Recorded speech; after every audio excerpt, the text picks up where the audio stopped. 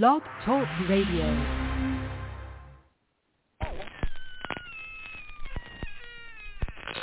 Ladies and gentlemen, boys and ghouls, step right up. Behind this curtain lies a ghastly concoction of delight, horror, fantasy, and terror. Your every wish is our command. Your every whimsical desire brought to life. But I'm warning you, there's always a price. Welcome to the greatest show on earth!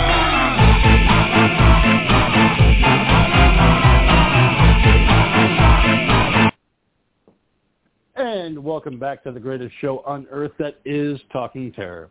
As always, I'm your old pal, the King of Horror, Andy G, welcoming you to this episode of the show, where tonight we're going to be talking about the Mad Monkeys film pick of the week, Frankenstein's Army, from 2013 and directed by Richard Raaphorst. So before we get to all that, real quick, the Ghoul will not be joining us tonight, unfortunately. He's a little bit under the weather. Get well soon, Ghoul. Hopefully we'll see him back here next week for his pick.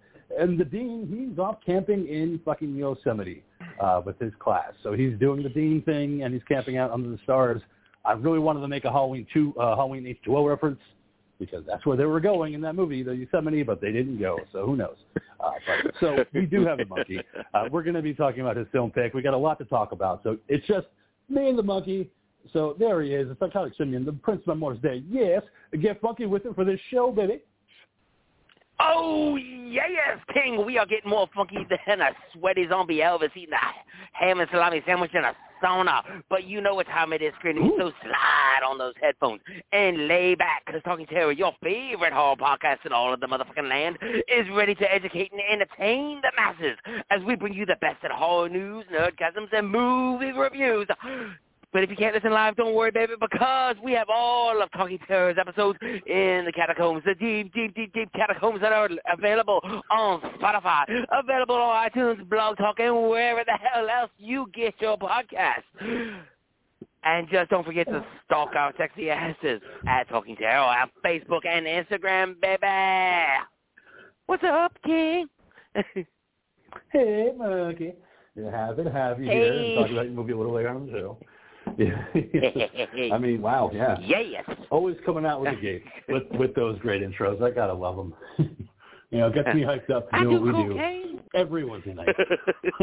I love cocaine. Yeah, it's just so great and appreciated. So yeah, like I said, the other boys not going to be joining us. Not going to be a problem, because we got you covered, baby birds. We're going to feed you. That's what we're going to do. That's what we always do on this show, whether it's just myself and the monkey, myself and the Ghoul. We just, eventually one of these days, it's just going to be fucking myself. And I'm just going to pick a random movie and be like, you know what? You're stuck with me for fucking 2 hours and you can listen. I'm going to talk about this. No other opinions needed. Just mine. I'm right, you're wrong. So let's talk about Prom Night from 1980 and why it's one of the fucking greatest. But what's that? Nobody's going to argue with me? Great. Red herrings all over the place. I don't give a shit, because I'm going to sit there and tell them to you all, baby.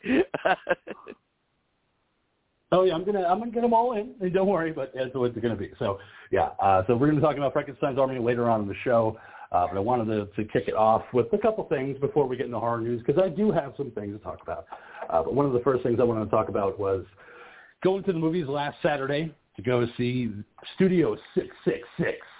The newest horror movie that stars the Foo Fighters in a mansion that's haunted and eventually possession takes place. And yeah, that's pretty much accurate to what happened. But so I went to the movies on Saturday to go see it, and I was the only one in the theater for the 12 o'clock show, and I fucking loved it. I took my shoes off. I was hanging out. I was having a good time. I was just, I loved it. I was just like a king, baby. Right. At the whole theater. Put my feet up. I was like, I could laugh as much as I want. I could just have a good time watching the movie. Now, as far as the movie, like I said, the plot revolves around the Foo Fighters going to a haunted mansion-style house where they're going to record a new album, the 10th album, and trying to find inspiration. Eventually, Satan shows up, and all things break down into just wonderful demonic possession slasher territory with Dave Grohl. And it's one of those movies where it knows exactly what it fucking is. Like, it knows that it's a stupid, silly, gory movie that's not taking itself seriously. They're just having fun. Like the Foo Fighters themselves, not actors.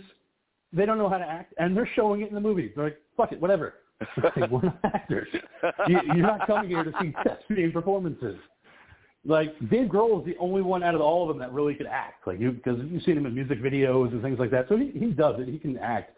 But the rest of the band, they were given a script. They had no idea what to do with it. So I think they pretty much just ad-libbed a lot of what they had to say. I mean, it was very funny.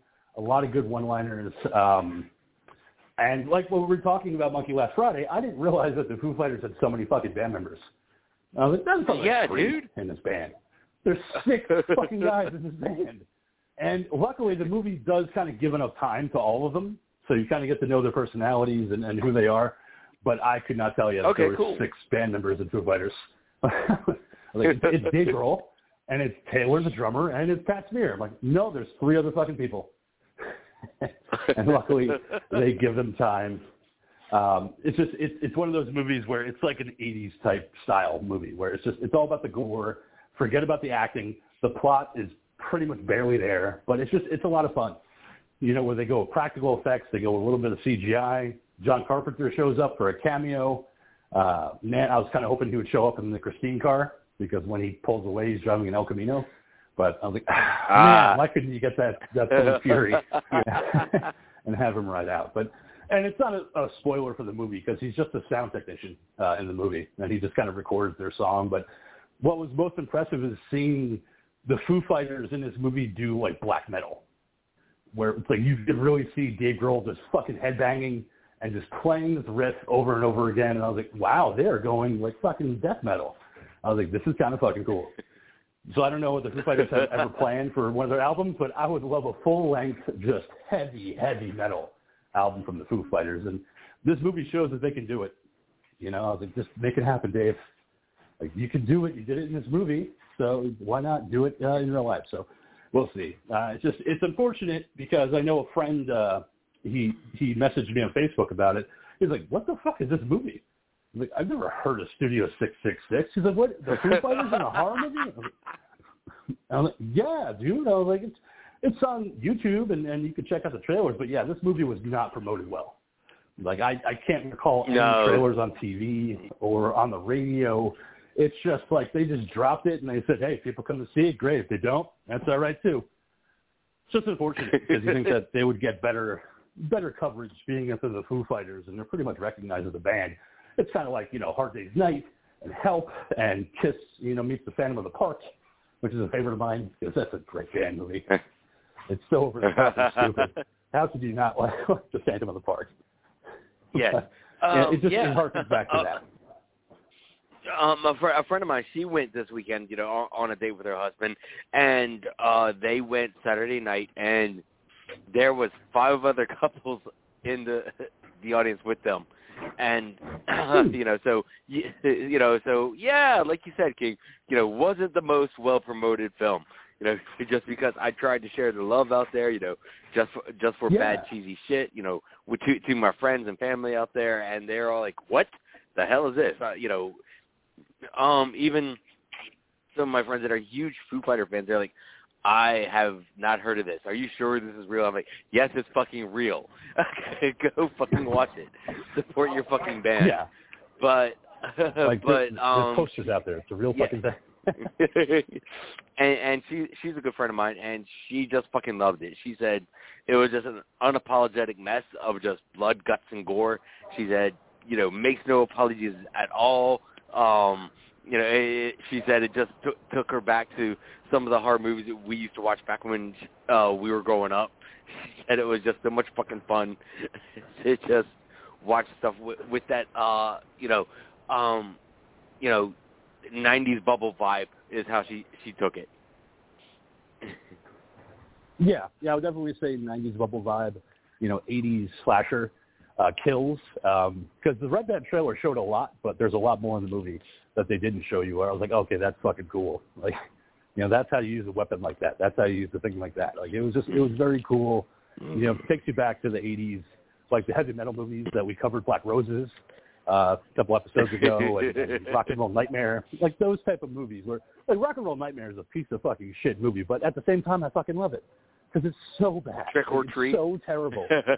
Oh, Trick or Treat, yeah. Oh my God, with Sammy Carr and the Fastway soundtrack. Like, it's such a bad movie, but at the same time, it's fucking good. Like, it's just, I can always watch Trick or Treat, and I can always watch Black Roses or Rock and Roll Nightmare, just because there was that period in the 80s where they're like, fuck the Satanic Panic.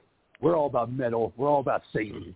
You know, fuck the PMRC. Let's do our movie. I was like, fuck yeah, dude. Go for it. Now, do you know if Foo Fighters actually released a soundtrack for this as their 10th album? Not that I know of, because I know the plot is about their 10th album, but I think that's just the plot for the movie. I don't think it's the actual album that they're going to be releasing. You know, but I mean, it could be. I mean, they could release some tracks, you know, for Studio 666. I mean, yeah. See, that's just a mismarketing opportunity right there, man. If they had done this right, where they were able to sit there and be like, okay, here's our 10th album, and it happens to be the soundtrack for an upcoming movie, then you would have had, like, you know, dual publicity going on right there, man. Oh, yeah, you definitely could have. I mean, I know that back in L.A., the Foo Fighters went to a couple of the screenings and talked about it, but, you know, it's not – it's music heavy in a certain sense where they're playing this track over and over again trying to get it right for the album. And at one point they're like, well, how long is this going to be? And he's like, oh, it's 38 minutes now. And he's like, well, that's good. I think we should close out at 38. He goes, I want to do fucking 45. Like this riff doesn't fucking end. Like this track never ends. So it's not, like I said, it's not heavy on the music. You're not going to hear any Foo Fighters music in the movie itself because it's just about this one track that they're trying to do. That was played by a satanic band, called the Dream Wizard. So that's what they're trying to do for the movie. So Dream Wizard. Yeah, I mean, yeah, and it's fucking awesome. But I mean, if you're going into this movie as a Foo Fighters fan, you're like, oh man, they're probably going to play Everlong and Learn to Fly. And I was like, no, they're not. Like, they do make mention of those, but it's really about them trying to find their new sound. And holy shit, Kerry King from Slayer shows up as their fucking roadie, and I was like, that's amazing. That Kerry King is a fucking legend in Slayer, shows up and he plays their fucking roadie, whose name is Krug in the movie. Which I was like, that's just fucking perfect. His name is Krug and he's the roadie, and it's fucking Kerry King.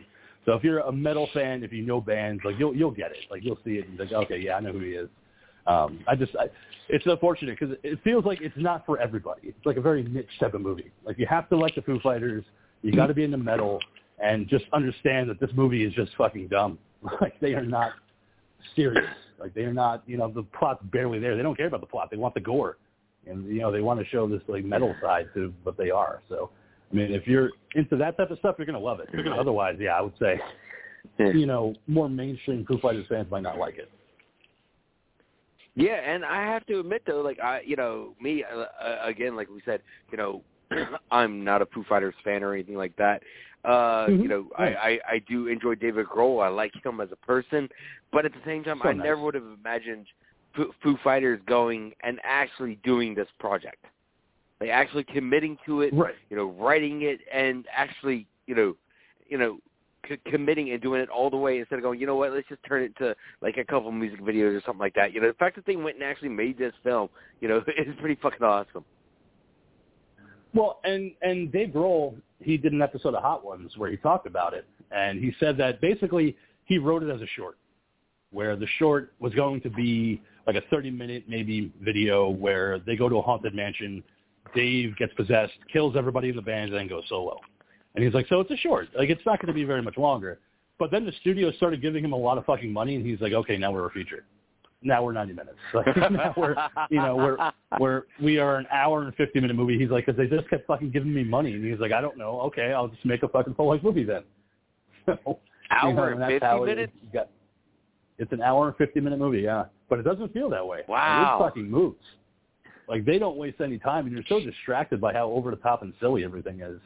And each of the band members, like I said, getting their own kind of thing to do in the movie, where it's like, okay, well, Rami, he's the keyboardist, but he's also trying to hit on the neighbor, and she makes lemon squares that have cocaine in it for some reason. That's the powder sugar on top.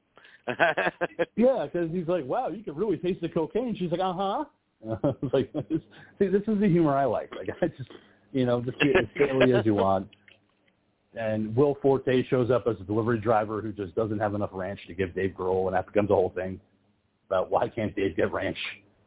Like, just silly shit like that just really made me fucking adore this movie. And then the whole satanic, aspect of it. And once the kills start happening, it's like they don't hold back.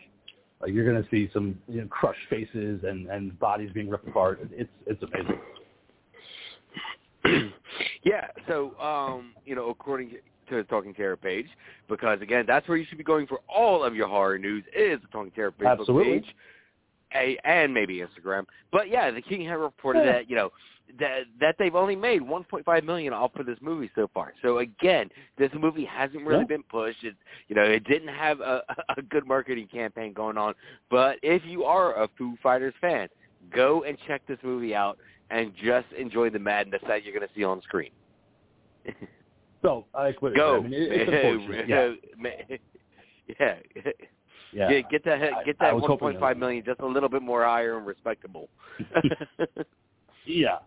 Because it's one of those things where, like, Texas Chainsaw Massacre, the movie we talked about last week, it's like the third biggest viewed movie on Netflix. Like, okay, well, I mean, that was good. But, like, Studio 666 is a theater release, and it features a popular band. Like, it's just, the marketing was just bad. There should have been trailers on TV. There should have been marketing on radio stations. But, no, it's, the studio just wanted to give them a shit ton of money and make this movie. So, God bless the studio for saying, hey, we'll make your movie. We'll give you a ton of money. And hopefully it makes them back. I don't think you're going to see a Studio 666 Part 2. So, unless it kind of makes more money, which I don't think it's going to. Because there were some theaters that weren't even playing it. Yeah. Because there were some theaters that weren't even playing it. Like the one that I normally go to, Real Cinema, didn't have it. So I had to go to Benson to see it. So, like some of the theaters weren't even carrying it. So it was bizarre. That's just one of those, niche movies. You kind of hope it makes more. But, we'll see what next weekend holds. I mean, this weekend's going to be tough because The Batman comes out. And that's the one that, like, fucking everybody wants to go see. And there's some stuff I want to talk about that later. But, I think that's going to be tough. Yeah, well, do you want to go into that now? We'll just segue, since we're still talking about theaters and shit like that. You want to talk about that right now with the AMC bullshit that's going on? Let me scroll down to that real quick because I did have it. Okay. Where is it? Okay, so we talked about Batman. Matt Reeves' movie, Robert Pattinson playing Bruce, and he's playing the Bat. So if you're planning on going to see it this weekend, you probably want to avoid an AMC movie theater. And, I mean, it's your choice. It's your money. I can't tell you what to do with it. I'm just trying to advise you guys. That AMC theater is announcing that they're going to be charging $1.50 extra for an adult ticket as part of their proposed variable pricing experiment. So during an earnings call via Entertainment Weekly, so AMC Theater CEO Adam Aron said about this strategy, and this is a direct quote, "This is all quite novel in the United States, but actually AMC has been doing it for years in our European theaters. Indeed, in Europe, we charge a premium for the best seats in the house, as do just about all the other sellers of tickets in other industries. Think sports events, concerts, and live theater, for example." Well, no, I don't want to think about that because AMC, you guys were fucking crying during the pandemic and after it when people were starting to come back but not really coming back to the movie theaters. So you were so upset that people weren't buying tickets that you're starting to close locations and doing the things that you're doing with your AMC Plus, like the Google talked about in previous episodes. So, if you want to go see the Batman, I'm just going to go to a local movie theater. I'm not going to go to the AMC and pay an extra $1.50 for the exact same experience I can get at Penn Cinema or Real Cinema around us. Why should I go to AMC and get $1.50 tagged on when I could just go to another theater and see it for less of a price?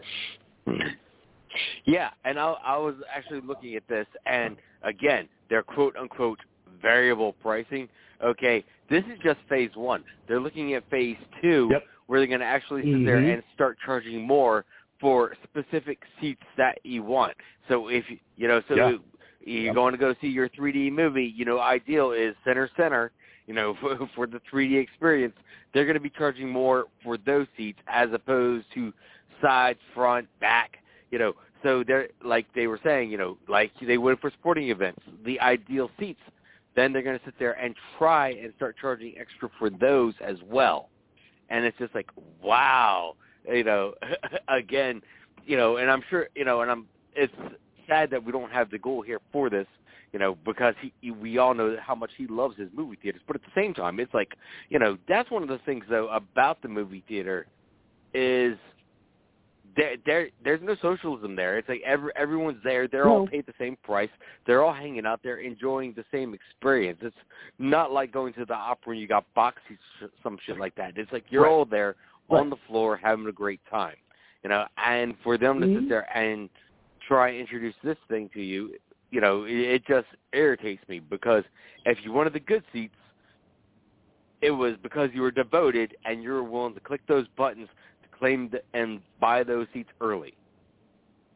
Not who had the most money. Right. It shouldn't be about money. Like, it shouldn't be about, oh, well, I got this seat because I paid $15 and you got that seat because you paid $10. Like, it shouldn't be about that. It should just be even.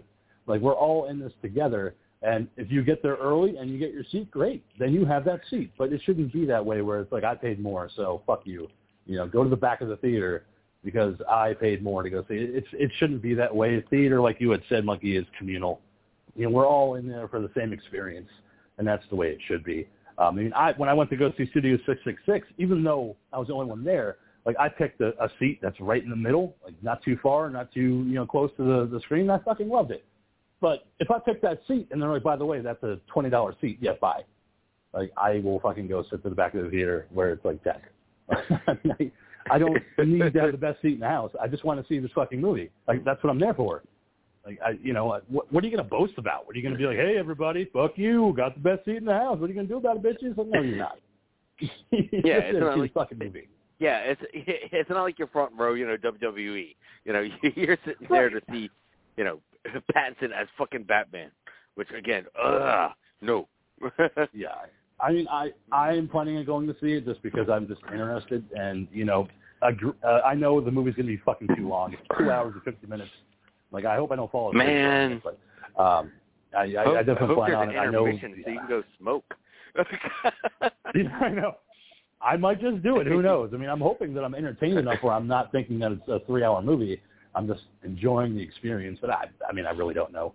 I know that Ty West's X comes out later in the month, and I'm definitely fucking going to see that one. But the Batman, I'm like, I just have to. Like, I just got to see what he does with his character. And I got to see how they handle the Riddler, who's become fucking the Zodiac Killer. And they're like, oh, we're edgy now. Because Matt Reeves even said that the opening of Batman is pretty much a horror movie. And I was like, all right, well, you know what? That kind of intrigues me a little bit, sir. Because I want to see exactly how you plan on making a Batman movie a horror movie. Because, I mean, it's got horror elements, but now you're talking about the Riddler like he's a Zodiac Killer, like I said. So, how are you going to fit in Catwoman and the Penguin? And apparently there's other villains that are going to show up at some point. So, you got 3 hours. So, yeah, apparently so. Apparently there's going to be others. So I don't know who, I don't know what. I know that they said that they plan on having other villains show up. So it's like, okay, please don't make this a fucking origin story where we have to see his fucking parents die again. Like, let's just have it so he's the Batman at the beginning of the movie, but he's just starting out. Like, because the car clearly is a fucking piece of shit. Like, where it's just like, I have money, but I don't, so it's going to look like a muscle car, but it's all fucked up, and that's going to be the Batmobile. That's like year one Batman. So I don't mind that, but I just don't want to see him fucking getting training over and over again and then coming back to Gotham and be like, all right, I'm ready. No, let's have him there. That's just Batman already. Yeah. Just get there. Yeah, I totally agree. It's like, because, the Spider-Man movies, they finally learned. They finally learned we don't have to sit there and do the fucking origin. You know who you're going to go see. You know who you're here for. Yeah. All right? If you don't know his shit, fuck off. All right? But it's the same thing with Batman. Good point. It's like, you ought to know what you're going to see here, and, just enjoy the movie. And, I weird you say, year one, because, again, that's what the other Batman movie was, in my opinion. But, I can see here, he's committed to being Batman, but he's not really committed. So he's like, I'm not sure if I want to spend that much money on a car because it might get fucked up. How about we just buy an old Chevelle and paint it black, and maybe put some nitrous rockets on it. Yeah, we'll make the engine look cool, so people know I'm Batman. I mean, and people know where to shoot.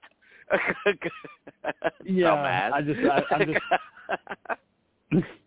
I can't wait to see the presence that Robert Pattinson has. Look at that! Look at that big black Chevy sticking out of the hood. Let's just shoot the fucking blower. It'll be fine. Yeah. But it's like, because they did show the trailer for it before Studio 666, and I was like, dude, this movie is going to be like Halloween Kills, because the entire trailer goes, oh, he's about vengeance, vengeance, vengeance. I'm like, oh, come on, vengeance goes tonight. Like, is that what they're going to fucking do? Batman's about vengeance. Did you hear he's about vengeance? Oh, dude, that guy's all about vengeance. I was like, oh, I can't wait to see how many times they fucking say that. Yeah. I'm coming after you, Riddler. Even though you're really not the Riddler anymore and you're just a serial killer, but I'm coming after you. Yeah, okay. It looks like you can kick your ass, Batman. Because it looks like you're winning 100,000 in that suit. Yeah. But at least you see a moment with him. Like you see that he's got the heavy eye makeup on, and then you see him take the mask off in some of the trailers. And it's like, okay, that explains the fucking emo look. They finally explained why they wear fucking the eyes, the eyeshadow around the eyes. It's like, all right, we're going there. Okay, even though you're not supposed to do that. Yeah, Yeah, I know. When he's hanging out with, Eric. When him and Eric Draven are hanging out before going out. Oh, are you doing the eyeshadow too? Yes, I am, bitch. You know it. Rocking it tonight. Eric, you look good. You look fierce, bitch. You too, Bruce. Oh, because they're going to see Sisters of Mercy, so they want to look good. They want to show how they can do eyeliner. So they have to look their absolute goth best. Yeah. It's just, yep. They see a black house in Mother Russia. Yeah. Oh, Jesus. I can't wait. And I will have a report next week when I get back from it. But speaking about movies and going to see them, to me, I think movie test screening questionnaires are a thing of the past.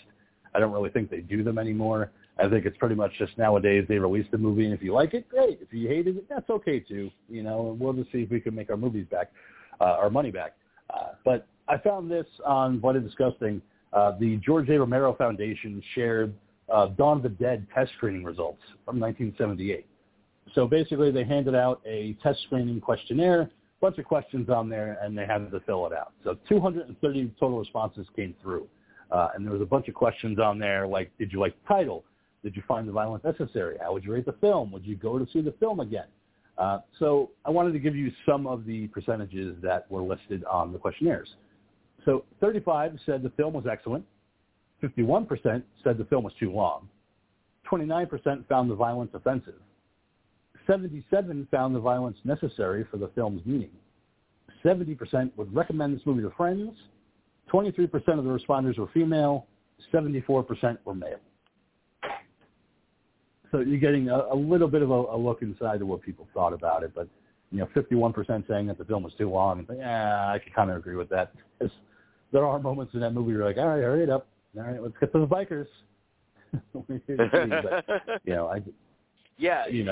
are definitely some scenes there. Yeah, that's really cool though. That this kind of stuff is coming out of the Romero Institute, and they're putting this stuff out there for all of us, because, and I also find this really cool that the information that they're still holding and having there, is just the archives and archives of shit about Romero's work, and that they actually were just smart enough to actually keep this and retain it for prosperity's sake. Mm-hmm. Yeah, and the link that I posted on the Facebook page, if you click on that, you can go to the Romero Foundation website where the full questionnaire is on there. So, it gives you more insight to how old the people were that went to go see it. There was a lot of people under 18 going to see that movie. It's a lot of kids going to see that movie, which is great, because, you know what? It's a family film. Fucking rules, so go see it. Yeah. It's in a mall. See how many snuck in. Sir, what do you think about this movie? Well, I have to get up for 6th grade tomorrow, but I thought it was fucking great. Yeah, I like zombies. Oh, that's right. He's 12. No, we let people in the theaters. It's 78. We don't give a shit. You brought money. Yeah, all you had to do is have your mom go, yeah, he can go. So I thought that was kind of a cool thing. And also, as an aside, when you go to the movies, you want to have a good beverage. You want to have some popcorn. So beverages, you get a soda, you get a slushie. But What about Ecto Cooler? Like, what if you just... we're going there. We're going there. Yeah, why not? Like, what if you just wanted to, you know what, I want to get into this movie, but I need my Ecto Cooler, and fuck, High C doesn't make it anymore. What am I going to do? I mean, you know, I could probably shop online, find an expired one, and get sick. Or, you know, thanks to San Diego Ghostbusters chapter, you could make it at home. So they released the recipe. They didn't actually, I mean, they did the recipe, and I'll get to it in a second, but basically what happened is that Coca-Cola, who is the release for High C and Ecto One, they started releasing their recipes for how they made their drinks. So one of them was Ecto One, and they were talking about the flavor packets that they would put into the drinks to give it that certain citrus tangerine type flavor, how they would mix it with the green food coloring. So San Diego Ghostbusters, they read this and they figured out how to make it. So basically, if you have a chance to get out to the shopping centers, get out your pens and pads. Write this down. Because this is kind of key, because I do have the pictures up on the Talking Terror Facebook page, so you can see for yourself whether I did a good job or not. But so basically, you're going to want to go out to the grocery store and pick up Tampico Citrus Punch. That's key. So go out to your local grocery stores. If you're in Canada, sorry, they don't have it in Canada.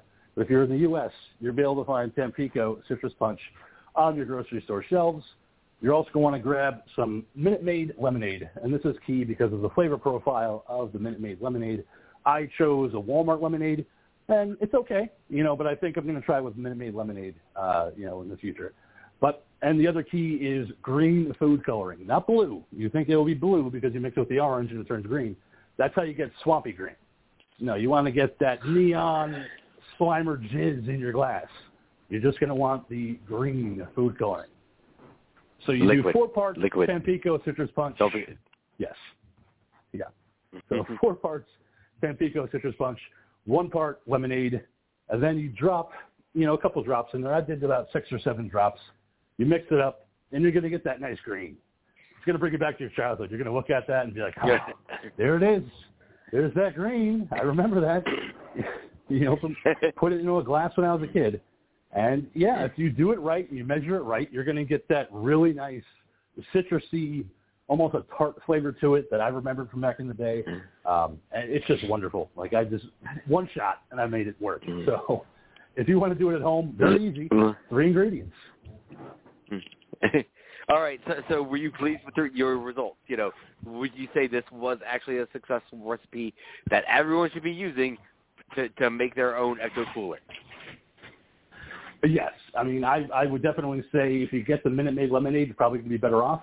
I chose the Great Value Walmart lemonade, and it didn't have that much of an effect where I was like, oh, this tastes horrible. Like, no, it actually does have that profile of the Ecto Cooler.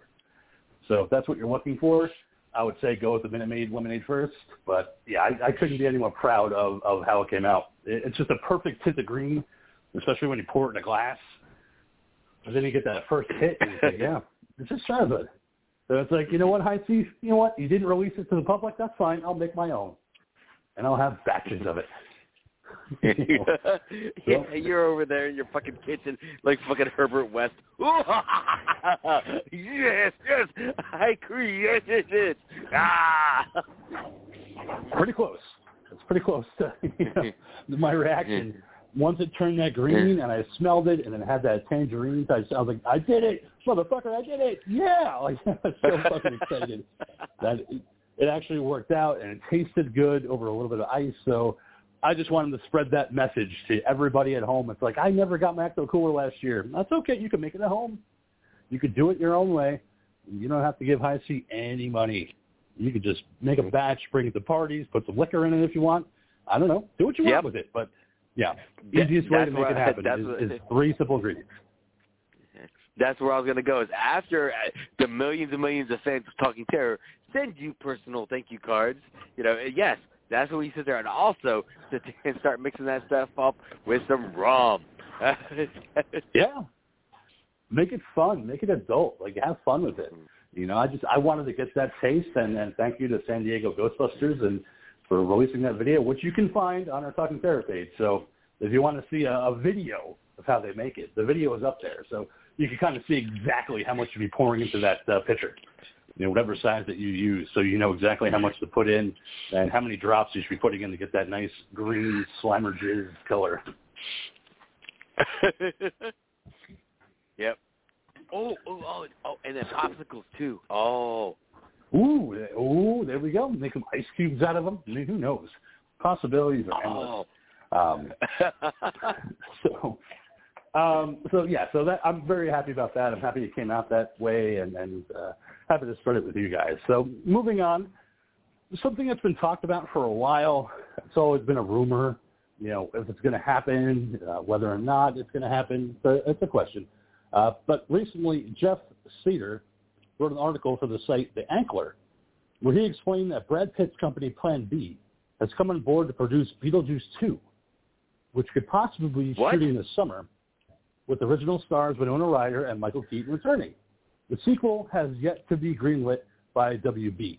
So apparently, according to Jeff Snyder, he put this article out there because he has an inside source in WB that says that Brad Pitt's company is going to be on board to produce a sequel to Beetlejuice with the two main leads returning, and we'll see what happens. They're hoping that it will be shot this summer and released maybe in 2023 at some point, but I thought that was interesting. I mean, because this is definitely, ground rumblings. This isn't just somebody saying, look at that fan-made poster. It's definitely happening. No, this is actually, an inside source. No, and that's, weird, man, because I know that Brad Pitt with his Plan B, he was the one behind the Lego Master Series, here in the U.S., bringing it over and making it such a fun series. And, again, Beetlejuice 2 is like, I think it could definitely happen because we didn't, in Beetlejuice 2, we didn't have a final conclusion. It's not like Beetlejuice died or anything like that. Nope. He just went back home, and I thought that was a really smart ending. And who knows what other dumbass or skimbags are going to sit there and possibly pull up Beetlejuice. I'm just hoping, though, me personally, it's like, do you want them to maybe go back into the human realm, or do you want them to maybe go the route of the cartoon and stay in the world of the spirit? Yeah, I mean, I wanted to get your opinion about that, too, because I want that ghost world. I don't need the human world anymore. You saw it in Beetlejuice, so we know that it's there. It's always there. I want to see the other world with the fucking sandworm and all these dead people walking around and milling about, and what kind of adventures you can get into. Because, like you said, the Beetlejuice cartoon was great because they were able to explore more than they could do with the movie. But what do you think? I mean, I'm kind of thinking it might be a little bit too late for Beetlejuice 2 at this point. But, I mean, I guess anything's possible. Yeah, it's like might be a little bit too late, but maybe, because, or maybe possibly a series, but definitely explore the other side. But, do we go brighter, kid-friendly with the cartoon, or do we keep the other side darker like Tim Burton originally had in the original Beetlejuice? Yeah, I mean, but at the same time, Beetlejuice is a pretty family-friendly movie. What? I saw it when I was a little kid, but it isn't. I didn't see it when I was a teenager. I saw it when I was a little kid. As you came out 35 years old out of the womb with a cigar out of your mouth, and then you slapped the doctor because you were so fucking angry. Yeah, I was angry. I was like, oh, this sucks already. I was like, I'm just out of prison, and this sucks. But yeah, you can't say. I'm sorry. It's just the excuse. I'm sorry. It's just, but you saying the excuse you saw it as a kid is not a viable excuse for all the United States because you see some fucked up shit at a young age. I have, and I admit. I mean, I saw RoboCop when I was like 7. So I mean, it's not like I wasn't used to it at that point. But I don't know. I think even when we did the rewatch for the show, it is kind of family accessible if you watch it with your family. Like, there's no nudity, there's a couple curse words thrown in there, but it's not overall like so haunting that a kid's gonna have nightmares from it. Like, there's enough comedy that a kid wouldn't be like, what the fuck? Like, this is scary as shit, man. Well, that's the fun thing about Beetlejuice, though, man, is it's a really well balance of the horror and the comedy. It both has some really horrific stuff in there, but it also has some really good comedy in there. And it's also layered well to where the jokes keep coming that you don't catch them all in the first viewing, and that's what makes it better is when you catch those smaller things as you keep coming back for more viewings. Yeah. I mean, even like I said with the language, like, I mean, you know, when Beetlejuice kicks the car and goes, nice fucking model. I was like, I didn't get that as a kid. Like, ooh, you shouldn't say that. That's a bad word. I was like, that's funny. He kicked the car and he made a joke. Oh, it was funny as shit, man. That's what got it to R rating. Yeah. I mean, it's kind of like comparing, like, because Beetlejuice, like you had said, it had a cartoon back in the 90s, which is great, but it's like comparing it to Toxic Avenger. Like, that is not a movie a kid should be watching, but that fucking cartoon was great for kids. Because it was stupid and funny and silly, but it's like the source material is like not for a kid. You know, they shouldn't be watching, you know, Toxic Avenger at a young age, but the cartoon is fine. I mean, RoboCop had a cartoon, so did Rambo. Like, these weird I was gonna go there, man. Kids where late 80s, you know, and 90s had some messed up Saturday morning cartoons as their source material. There's a lot of jacked up shit on there. You know, don't forget Starship Troopers as well. Oh yeah, especially back then when it was just all about cocaine. Like, you know, everybody was just high on cocaine, so it was like, let's do a Rambo cartoon. Like, kids will get it, you know, like it, you know. I mean, they should never watch the first movie because it's about a depressed fucking Vietnam War, you know, veteran. Oh, yeah. Covered in leeches. He was just suicidal and upset the entire time. Yeah. It's fine, you know. Let's make that cartoon. You know, but like I said, if Beetlejuice 2 happens, I'd definitely be interested. But speaking of Brad Pitt, did you get a chance to watch the trailer for Bullet Train? That is you. Well, wait a minute. Of course you did, because you put it on the Talking Terror Facebook page. That's what I do. I share it for you guys. I share it for the listeners, and I share it for you and our other co-hosts, Dean and the Ghoul. But yeah, wow, I can't wait for Bullet Train. I'm going to be there opening day because that looks just such a great action, you know, set piece. Man, I like Brad Pitt, because you put it. Yo, I do too, man. And you put it on there, and I was like, all right, let's see what this is, you know.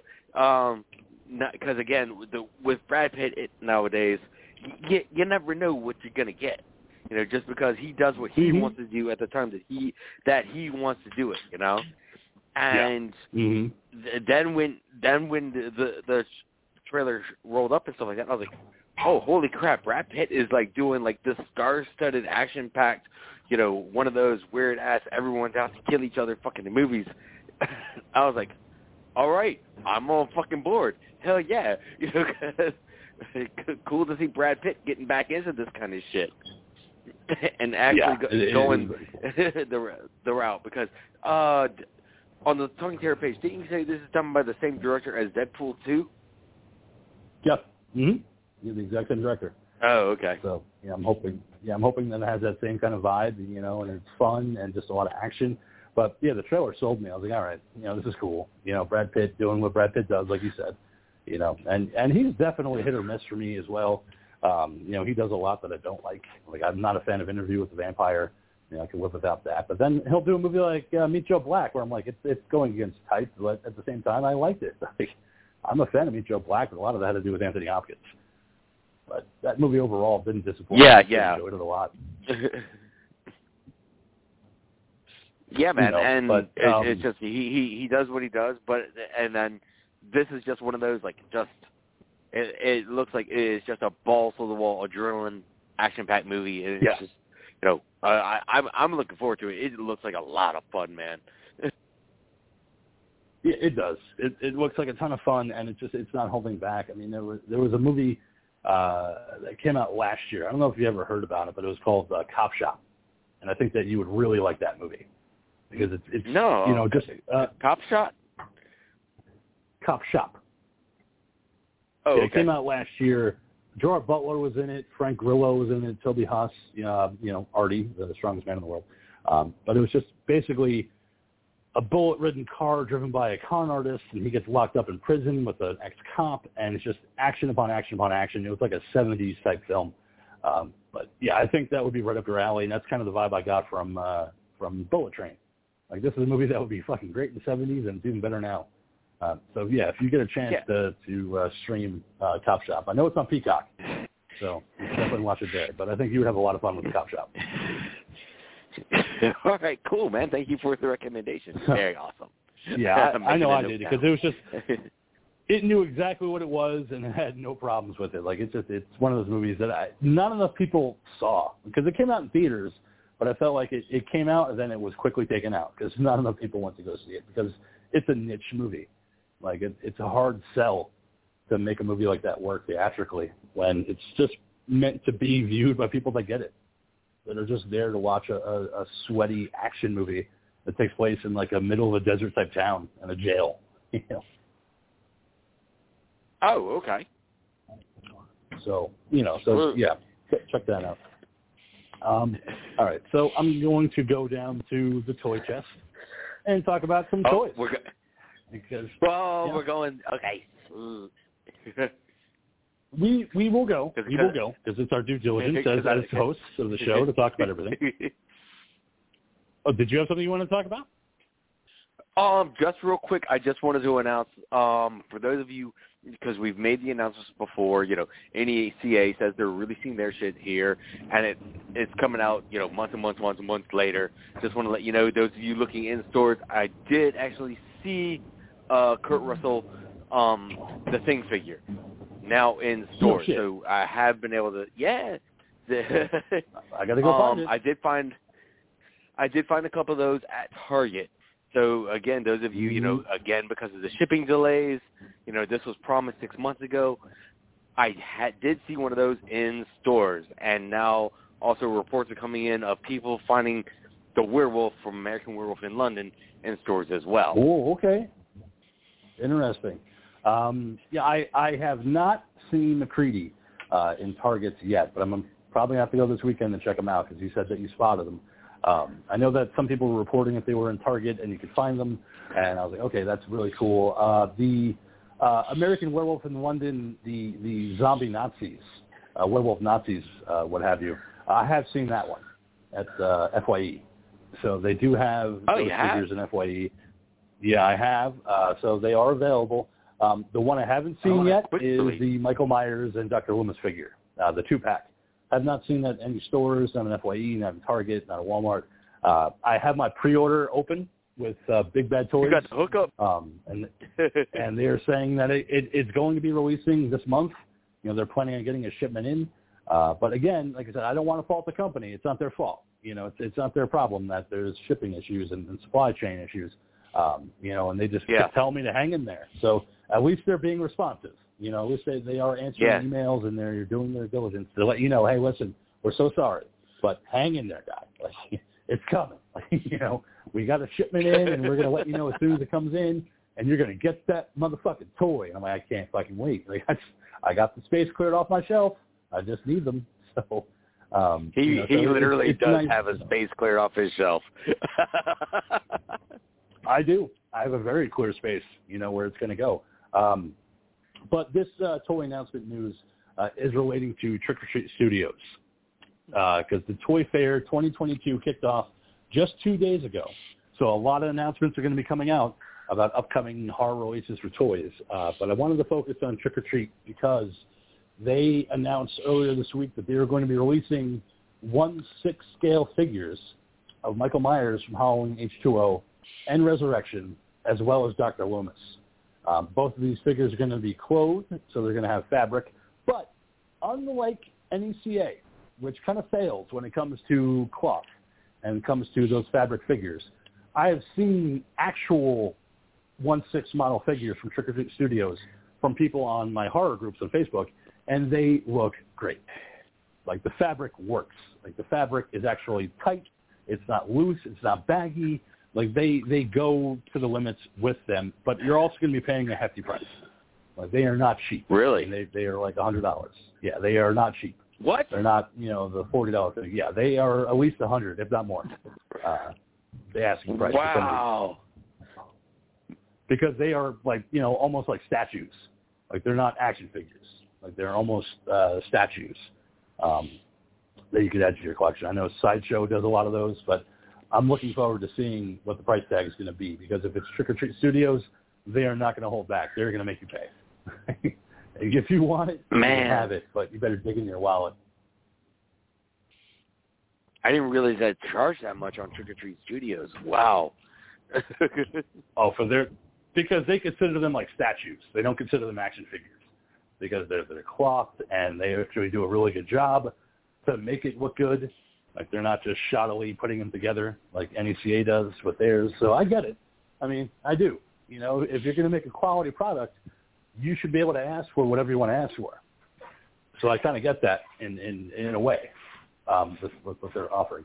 But not only that, not only the Halloween Michael Myers and Dr. Loomis, but they're also going to be offering Leatherface from the remake from 2003, Texas Chainsaw Massacre 3, and also one from Texas Chainsaw 2. So if you're really into those 1/6 scale figures and you're into Leatherface, they're going to have those too. I mean, I'm okay with that. Oh, I mean, I only focus on the original. Yeah, part 3. Yeah. No, so I'm saying they're coming out with. No, I was saying they're coming out with 3 Leatherface figures, not just 1, but 3 Leatherface figures. Oh, yeah, I'm checking it out now. Yeah, oh, wow, 3. These look tight. Right. They look good. They look good. Mm-hmm. I can't fault them. I mean, I would, if anything, I would probably go for the part 3 because that's the one that I actually really do like over the remake and over the part 2. Just because the part 3 has the leg brace, and I always appreciated that Leatherface in that movie, and never really got a proper release for that one. So it's kind of sad. But so if you're into Texas Chainsaw Massacre and you have that kind of dough to shell out, check them out because they're going to be taking pre-sales this summer. So stay tuned to Trick or Treat Studios for that. And NECA today, NECA, I always say NECA. I got to stop saying that because it's NECA. It's not hard candy. It's a toy company. I got to break that habit because I was so used to saying NECA and it's actually NECA. But anyway, as I had previously announced, they were going to be releasing an Ultimate Ash figure for the Evil Dead, the first one, the one that kicked it all off, the one that I love, the one that's my favorite of that series. But they just today released the specs for it as far as what it's going to look like, the accessories, the box. I mean, the box alone looks like an old VHS tape. And I was like, okay, this sold me. So no release as of right now, but they showed you all the accessories it comes with. It comes with a lantern. It comes with a tape recorder. It comes with a chainsaw. It comes with a shotgun, 2 different heads, 2 different hands. But that box alone with the horror sticker on it and just making it look like the old VHS box, I was like, okay, that's fucking cool. So, and it's not a cloth figure. So the Ultimates are not cloth. Yeah. So. It is a fully molded figure, and at the same time, it's like, again, this is not Evil Dead 2. This is not Army of Darkness. Nope. This is original Evil Dead. So you have So they did a great job of capturing the likeness of babyface Ash here. And for those of you, again, go back and watch the original, and it's just, you're like, oh my God, Bruce Campbell has such a baby face back then with his big wavy hair, and they do a great job of capturing it all and just capturing just how young he was when they did this movie. Yeah, and especially because this is the one where he does not have the chainsaw in the hand. So if you're looking for that Ash, this is not the one. This is the one before he became the hero that he became known as. He's not the Chin yet. This is him just being scared of shit because there's Deadites attacking him and his friends. So he has a shotgun, he has an axe, he has a lantern. That's about all he's going to have to defend himself with. Although he didn't really use a chainsaw in the first one. That was the only publicity stills. But I like the fact that they included it. Yeah, it's like, that's just a bonus because, again, it's Ash. You got to have a chainsaw somewhere, But again, yeah. Well, because wasn't that also... yeah, I was going to say, didn't they use it in the promos, though? Oh, yeah, in all the promos. There was Ash with a chainsaw. Raising his hands like Leatherface, and trying to ward off the Deadites. But it was never actually used in the movie. It was just a cool kind of thing for the photos, but never actually used. So I was kind of glad that they included it because if you wanted him to look like the poster, or one of the posters, you could do that. You could actually pose him with the chainsaw. So I was like, that's kind of cool. They do that. Me, I just need the shotgun and the axe. But they give it to you. And just, NECA in that regard, when they do their Ultimates, they go all out. Like, they just do a great job, of making it work.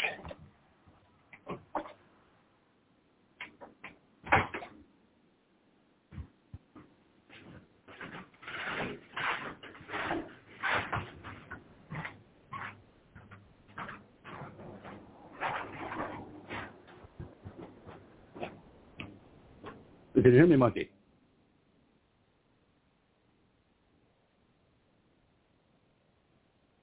Monkey?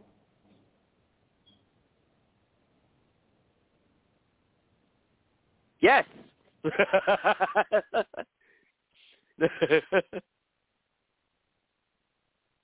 King.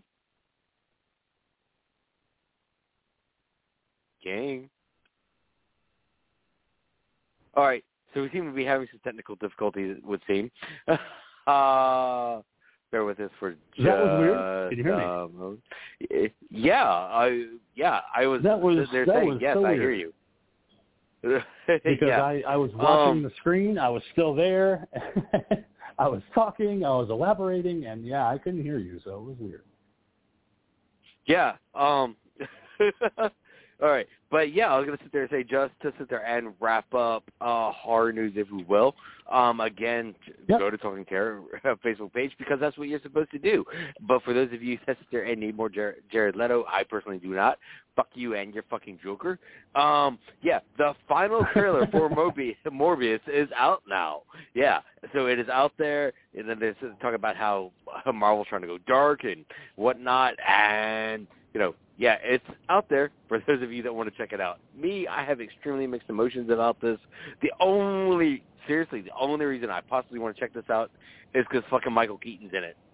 Like, Michael Keaton, like, in another fucking Marvel movie is like, and because this is under Sony, I'm curious if he's playing a different character or if he's possibly playing the Vulture in this movie. I don't know at all. All I know is he's in it. Right. But I'm curious, is he maybe playing the Vulture from Spider-Man, or is he playing a different character? Again, I don't know. But that's the only reason I'm interested in this at all. Go ahead, It was definitely weird for the trailer, because it seemed like he is playing the Vulture, because it looked like he was being handled by, like, guards when he shows up to confront, Morbius. Like, I was like, okay, that could be like the toe tipping point where it's like, okay, we are going into, this territory. Because I can't imagine him playing any other character, because they want to cross over with Spider-Man eventually. I mean, that was always the plan. Oh, yeah, okay. Yeah, So that does be see. cool to sit there and, again, to see Sony, kind of giving a casual fuck you to Disney going, nope, we're still building our universe. We're not ready to sell out now. Yeah. Because you got to imagine they're all going to tie it together at some point and bring in these characters like Spider-Man, and the Tom Holland Spider-Man. I mean, so we'll see. Any time Michael Keaton shows up in a movie, I'm kind of happy because I just do like him. And I know the Batgirl, I don't know if it's a series or a movie, but I know that they're in production with it, and Michael Keaton's coming back as Bruce. So I don't want to see any behind-the-scenes set pics. I don't want, I don't want to see any leaks. I just want to be ready for it, because having him come back as Bruce would be fucking great. Oh, hell yeah, man. And the fact that, they're also talking about possibly using him in the Flash movie as well, because we're also talking about multiverse stuff, So, again, the fact that Keaton is getting acting jobs, even if it's small bits here and there, I'm all fucking for it. Just because I fucking love him on screen. Oh, yeah, and he was so good as a Vulture. Like, it fucking surprised me how good he was as Vulture. Because traditionally in the comic books, I know what he is, and that's not, Michael Keaton. No, so that's more like Patrick Stewart, if anybody. Like, I could see him playing Vulture, but definitely not Michael Keaton, and he fucking sold it. Like, he was the high point of that movie, because I didn't like Spider-Man Homecoming that much, but I did fucking like that movie because he was so great. Like, his interactions with Peter towards the end of that movie were fucking phenomenal. Well, also, just when we have that a moment when Michael Keaton goes into Michael Keaton monologue mode, when he gives Pete the speech about, you know, show her a good time but not too good of a time because I got to be a dad right now. Mm-hmm. was just fucking awesome. Like, you know, it's like, yeah, we're arch enemies, but right now I'm just being a dad. So take her out, have fun, but you know, don't have too much fun because, again, I know where you live. I know your aunt, and I'll do some serious shit if you try and have too much fun with my girl. Go have fun, Pete. All right, see you later. Great. Yeah, it was such a good tense moment that I love. All right, so let's get into the movie for tonight, Frankenstein's Army from 2013, directed by Richard Raaphorst. Monkey, this is your film pick of the week, so let's get into it. Let's talk about it. All right. In the last days of World War II, Germany is running thin on soldiers and supplies while trying to maintain ever-receding lines of battle. This is the story of a small Soviet Union reconnaissance squad whose job it is to seek out those dwindling and yet remaining German footholds on the battlefield. Pulled off of mission, they are sent to another distress signal of a missing Soviet battalion behind enemy lines. But what will they find is sheer madness when they encounter what is Frankenstein's Army. Flash metal. What the horns up? Oh, sorry. Yeah, I picked this film because we spent so much time on the show talking about Resident Evil Village and before its release. Mm-hmm. And as it turned out, this film sued the fuck out of Capcom and ended up winning for stealing creature designs from their movie. So I was curious and thought, why the fuck not check out the source material behind the lawsuit that we talked about so much, you know? So as for the film itself, I found the footage, the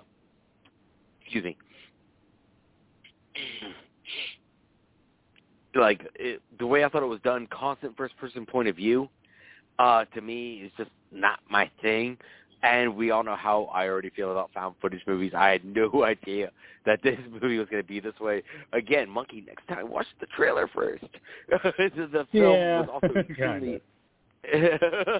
but, you know, again, we'll get into it because it's going to be a fun talk. But the film, was bogged down at times. It was a bit sluggish as I try to take you through this World War II haunted house ride of a movie.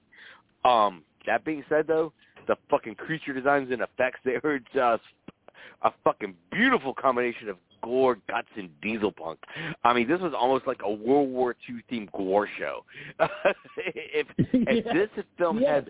If this film had been shot in a standard way and not done from the first-person point of view, I think I really, really would have enjoyed this movie a lot more, you know.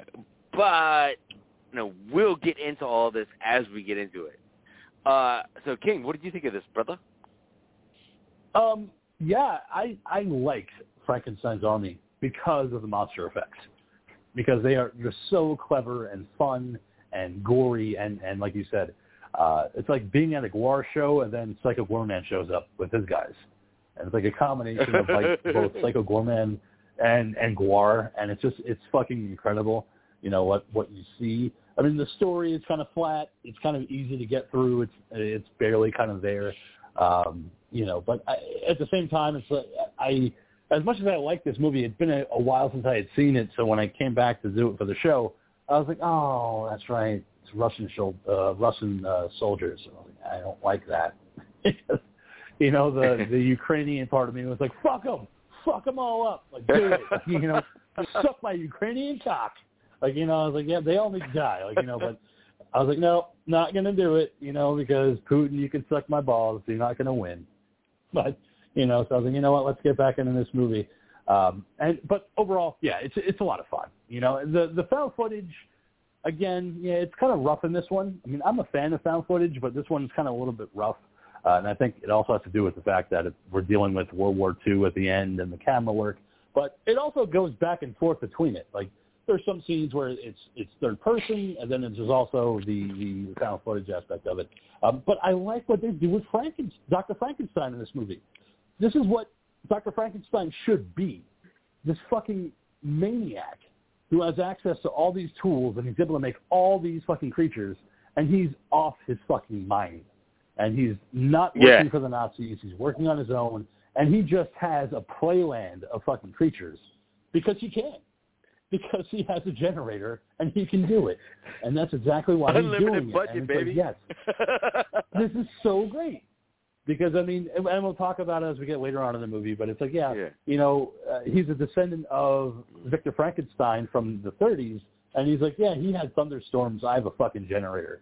That's why I could fucking pump these fucking creatures out. And I was like, dude, it's a great portrayal of the Doctor. Because Colin Clive did a great job as the character back in the 30s, but at the same time, this actor got it. Because Dr. Frankenstein is a fucking maniac. Like, he's off. He's just off. And this actor got it right. Like, he does not fucking care. Like, there is no sense of, like, I care about human life. It's like, no, I got a Nazi. I'm going to turn him into a fucking monster. Now, because I can do it. Before we get into the breakdown of the movie, it's just, again, the reason we sit there covering this is because of the lawsuit with Capcom and Resident Evil. In case you didn't know, what happened was when Capcom was going around and creating Resident Evil Village, their latest in the Resident Evil series, as things were coming out and things were getting closer and closer to release, this movie studio had come out and be like, guys, we're taking your asses to court because you stole some of our creature designs. And there is at least 3 creature designs that are clearly ripped off here. And this little studio took Capcom to court and fucking won. All right? Capcom, you know, one of the biggest fucking makers of games in fucking Japan, and fucking won. Okay? And then what I found even more interesting, you know, is this isn't the first fucking time that this has happened. Other people have taken Capcom to court over other Resident Evil games, because Resident Evil 4, Resident Evil 4, an artist had put out a book about textures and things like that, and she had released a bunch of images and pictures, and they sit there and pretty much took this book and raped it. And used it pretty much for a shit ton of their backgrounds. Even used it as part of their fucking logo. You know, one of the images, you know, Resident Evil 4. And she took their asses to court and won like $150,000 off of Capcom. With more stuff still pending because, again, of all the stuff that they ripped off, then there's more shit. And then someone else took their ass to court for licensing about Resident Evil 7. So, like, apparently, you know, like, Capcom, like, feels like, you know, they can fucking rip off whoever they fucking want. They got tons of fucking money. But at the same time, just be mindful of your properties. Remember, copyright and trademark your shit.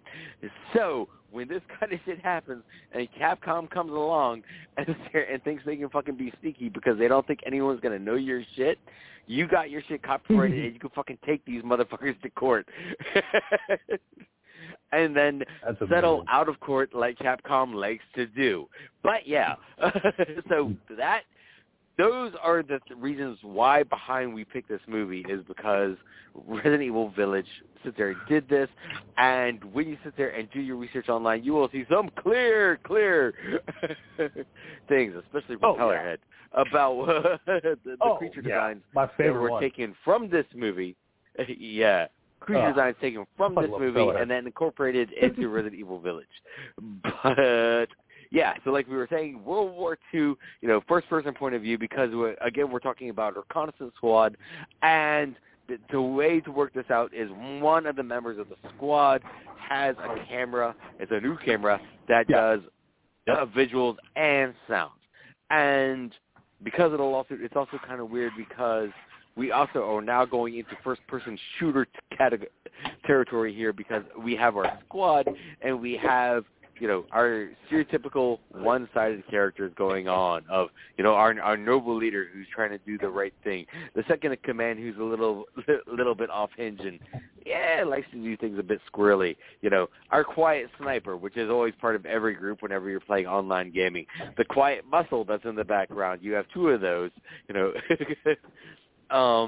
and it's your characters straight off the bat are very, very in their pigeonholes of who they are.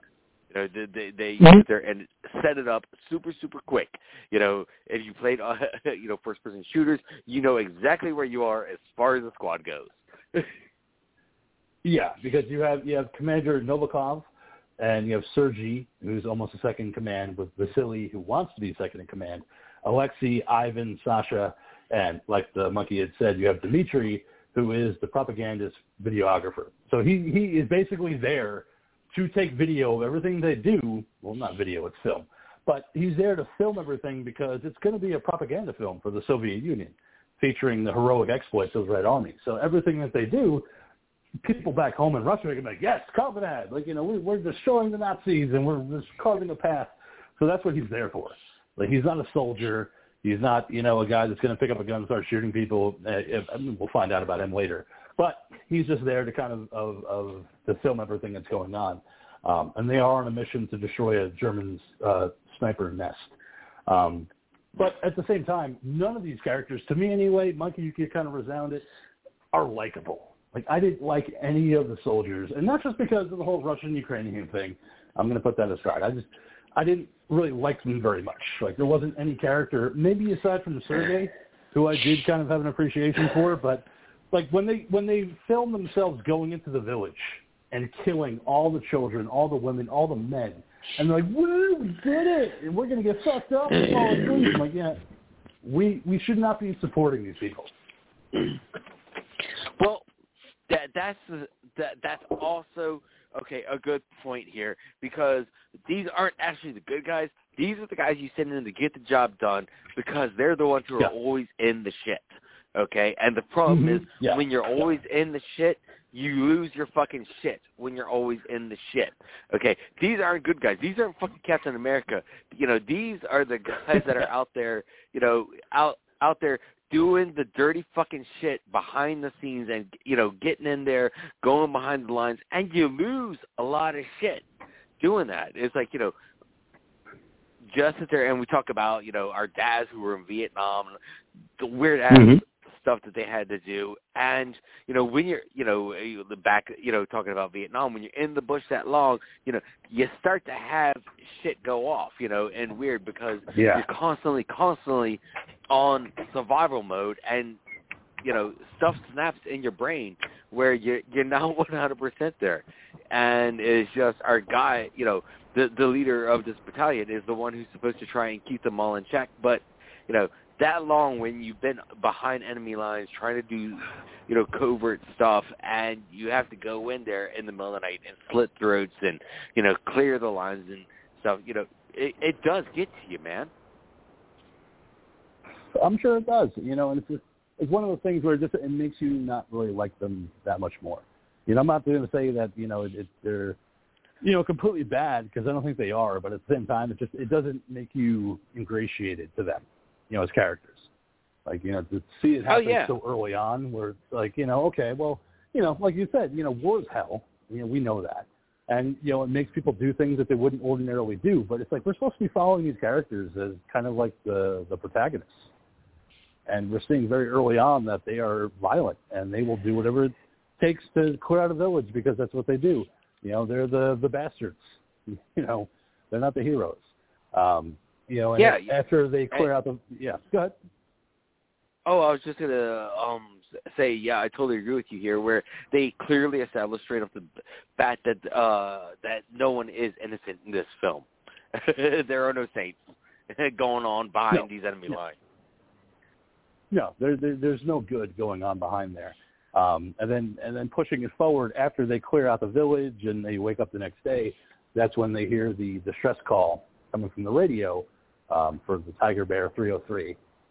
And they get the coordinates of where this call is coming from, so they're going to proceed to that area to find out. But we also find out that they have lost communication with high command. So they're kind of on their own. Like they don't have any way to get in touch with anybody. So they're all kind of saying, well, there's really not a presence in the area. Maybe we shouldn't. But Novikov, the commander, is like, we have to. Like, those are our comrades. Like, and that's what you do. You help out your comrades. So we're going to press forward to this village and find out what's going on. And when they get there, it's a ghost town. There's nobody there. So who the fuck is making the call? And that becomes the big mystery as what's happening. Like, why are there's just nobody here. Like, there's nobody, there's no comrades, there's no Red Army, there's no Germans. There's just nobody in this town. But they start to see things that aren't making any sense. They dead soldiers, and then the pile of nuns that were burned, and brutally murdered. Like, oh, it's such a great set piece. Yeah, and then you start to see these weird things also in the woods, like when they find a skeleton that's infused with metal bits here and there, it's almost like extra appendages and pieces, welded and bolted onto a skull, and like, what the fuck is going on here? It's like, and we start to build up this weird thing of just atrocities that are in this town where no one should fucking be. Mm-hmm. And they don't know what's going on. All they know is that they're there to kind of liberate, these soldiers that are under attack. But like we had said, the town's dead, so where could they possibly be? And they find these different things. Like the one soldier that's laying in the weeds that Dimitri finds. And it's kind of robotic in a way, where it's got like metal hands, and it rolls it over, and it's got the weird eyeball that explodes as he reanimates. So what the fuck? Something is happening in this place, and let's move forward. And when they get to the abandoned church, they find a body laying on the ground. And it's, I don't know what you want to call it. I called it a zombie robot because it's a dead person, but they're also having mechanical parts on their body. So it's like sparking, and it's coming to life and trying to attack them. It was your first kind of viewing of one of these monsters, and I just thought it was great. Oh, yeah. Again, as we get into this of, the fusion of man and machine and the weird contraptions that we're going to see, this is just like, a little appetizer, if you will, of the fucked upness that's getting ready to happen. And it's like, strap in, because it's just going to get even fucking weirder. Yeah. Exactly. It's the appetizer. It's your first taste. When it reactivates and it's got all the sparks coming off of it and it's trying to attack them, when Novikov tries to confront it and it disembowels him, like it literally drills into his body. I just love the fact that they had his intestines hanging out. And as they drag Novikov's body away, you see the trail of intestines, just being dragged along the floor. And it's such a great shot. Yep. Again, like when it comes to the gore in this movie, it's like they do not apologize. They have fun with it. That's one thing I will say about this movie is that, like, this is one of the movies where the effects and what they were trying to do, again, if they had just remembered to just spray their actors so they look like they were sweating or something like that, this is one of those movies, like Texas Chainsaw, where the nastiness and the gore is like so in there you can almost smell the nastiness of this movie. Oh yeah, like it was definitely almost there, not completely, but at the same time, I was on board. Just because of seeing that first zombie robot. But after Novikov dies and they drag his body away, Sergei says, "Well, obviously I'm the right choice. Like I'm second in command. This is the way that Novikov would want it." But you have Vasily who's like, "No, fuck you, dude. Like I'm the guy. Like I'm the guy that you want." And of course, everybody else is like, "Nah, yeah, Sergei, you're a guy." It's like, yeah, nope. You are fucking nuts. Yeah. We're all communists, but we vote Sergei. Yeah. And at this point, an elderly man, a caretaker, if you will. He enters the church as there's animals in cages, like a dog and a rabbit that Vasily immediately kills. Because he's like, we need supper. Wham, wham, wham. All right, we got supper. Yeah, there's our rabbit. Yeah, this dude, man, he's got some fucking nuts loose, man. He is all about fucking killing whatever the fuck he fucking finds. Yeah. Anytime. It doesn't matter if it's like, give a shit. a child, a woman, old person, a rabbit. He's got fucking issues. He does, because the caretaker comes in and immediately gets shot by one of the men in the crew in the leg. So you're like, whoa, wait a second, what the fuck, dude? Like, you don't shoot him. And I'm sorry, he caught me off guard. But they immediately decide that they're going to interrogate this old man to find out what's going on in this village. And he just tells them, listen, they left. Like, people in this village, they either left or they're dead, because there's a doctor and he's turning people into things. And that's really all I know. That's it. Like, I don't know anything else. And, of course, Vasily takes over as interrogator, and he's like, all right, let's just chop off the finger. Let's see if that's going to make you talk. And he's like, oh, shit, what? No. Yeah, that's going to make you talk, right? No, I'm just here to feed the animals. What the fuck, man? I just feed the animals for the doctor. And you're cutting off a finger. Like, and then he got shot. Like, this poor old man, is just being tortured and just being interrogated. So eventually the old man decides, you know what? I will tell you where the distress call is coming from. Everybody just follow me, and I will show you where it is. So they, of course, follow him, guns drawn, ready for fucking anything. And that's when we realize that he had set up a trap. And now we get a lot more zombie robots coming in. Holy shit. The fucking slew of zombie robots that come crawling in to this room to kill these Russian soldiers, including the one that I love with the drill coming out of the mask. I was like, that's fucking so cool. Oh God! Yes, the one, the one where it's like a fucked up version. Where it's just a dude on stilts with this big ass Nazi mask, the goggles, and this like 2-foot long fucking drill. Oh man! But I was so upset though, man, because he took out my fucking boy, man. And I was like, so he took out the sniper, and I was like, oh no, I like that dude. I'm always about the snipers when it comes to first person shooters. I'm like, oh, he took up my guy. I lost the bet. Yeah.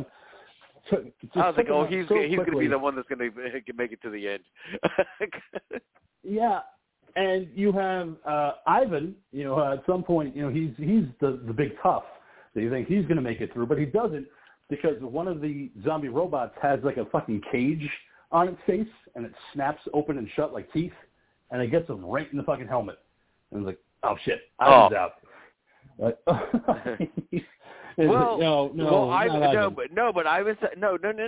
Ivan's so badass though. He's still in it, man. It's just that his helmet is crunched around his head. He's still in it. All right, he's not out yet. Yeah, he's not out. He's not out. No, he's not. No, you're right. He's not dead. He's not dead. It's just that they caught him on the helmet, so he is still very much alive, but not really going to be in fighting shape.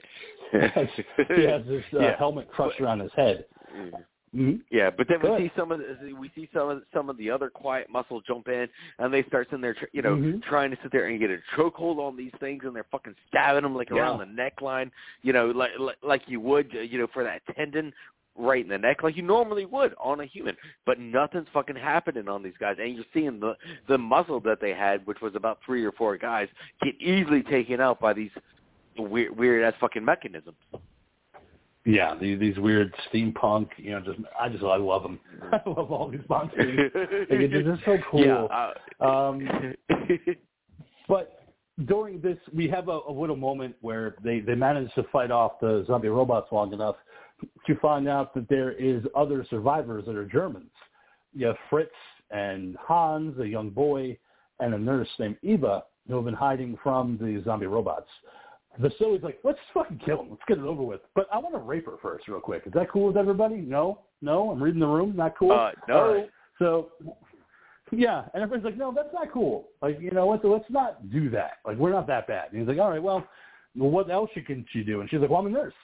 Like, let me help Ivan. Like, I will help him. And if I help him, I'll be on your side, and it's going to be fine. And well, okay, let's see if we can get the helmet off of Ivan first. And when she pries off the helmet, his brain comes with it and kills him. Oh, dude, brain pan. Oh, it was so fucking good. It was all so sweet and just slimy.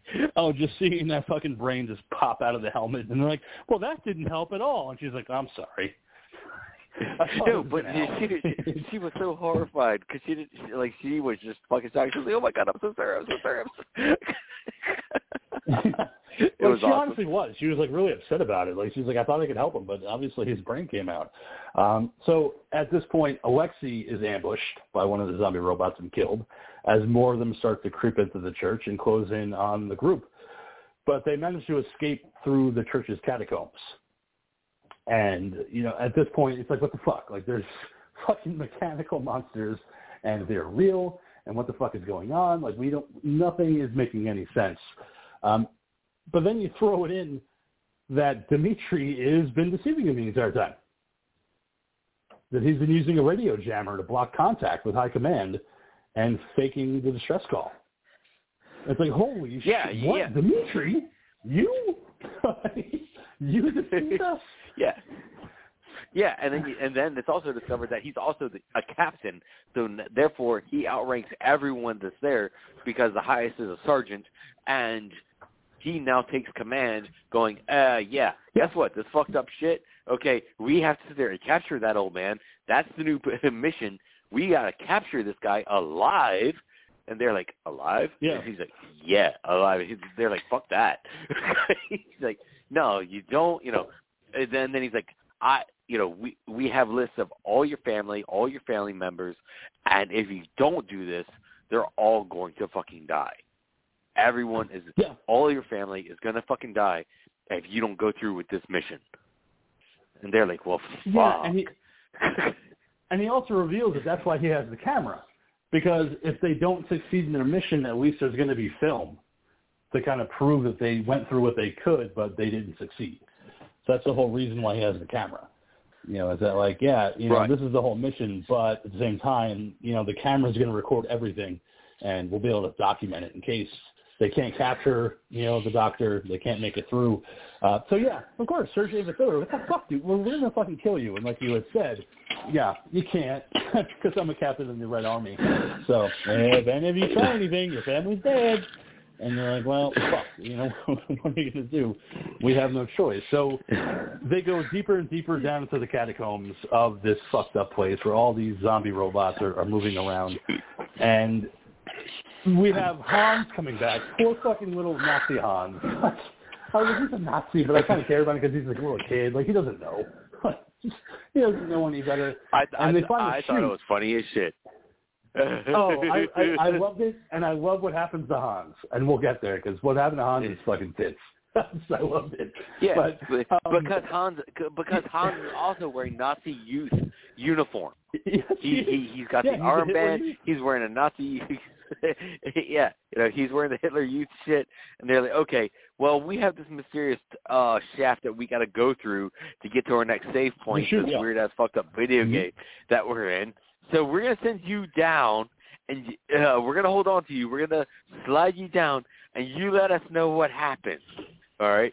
So they slide him down, and oh my god, the kids start yelling 999, and it's so fucking funny because there is absolutely no sympathy for anyone in this fucking movie. I fucking loved it because the kid gets fucking torn the fuck up. Yeah, and we see him go down into the chute, and he's screaming 9 the entire time, and then you see a bunch of smoke popping up and him getting sucked down in there, and then we have the one Nazi zombie robot coming back up with the drill in the face and the mask, like going, oh, no, shit. No. This is when we get introduced to Propeller Head. This is where we get introduced to Propeller Head. You're right. That's because that's right. My favorite one. My favorite one. I completely forgot about it because we have all the smoke shoot up the the chute, and then he comes just fucking up, and it's just this weird ass fucking body with a fucking Messerschmitt nozzle on the top, like fuselage on the top of his head, and airplane propellers like for a face, like seriously, you need to watch this movie just for this to understand what the fuck we're talking about. But he just goes around and then he's working he's working away around his room, just spinning his fucking propellers and chopping shit up left and fucking right. It's so fucking badass. And like you said, Monkey. You know, it's literally, it's so fucking if you can imagine it. Audiences at home, if you could fucking imagine this, and I don't think that you'll be able to unless you see the movie, it's a giant fucking propeller, and then there's a torso with legs and arms, and that's your fucking zombie robot. And it just walks around, spinning the prop, you know, walking around the room until they're like, you got to cut the lines. And, you know, finally when they cut the lines and they're able to kill this propeller zombie robot, and unfortunately gets a blade into Fritz, who dies. Who cares? He's a fucking Nazi. Fuck off. You know, I have no sympathy. I just love the fact that his body just drops with that propeller prop right stuck in the middle of his forehead. Yeah. And, you know, so room clear. Listen, we'll move on to the next save point, but they're like, you know what? Fuck that. You know, this is some fucked up shit. Fuck you. You know, and they sit there and take Camera Boy and throw his ass right down the fucking chute. And he's like, let us know what you find, motherfucker. Sergey, Vasily, and Sasha, who are the three remaining, they, like Monkey had said, they staged a mutiny, they throw him down the chute, and then you have Dimitri screaming, please help me! Like, please! Oh my God, what the fuck is going on? I don't want this anymore. Like, I don't need any of this. I want to be out of here. But it's a kind of interesting line of dialogue when he puts the camera on himself and he's like, Mom, Dad, I know that the Russians captured you and I was hoping that I could get you to escape because of this footage, but I'm dying. I'm going to die. So, sorry, I failed. And if you find this, I hope they make your death easy.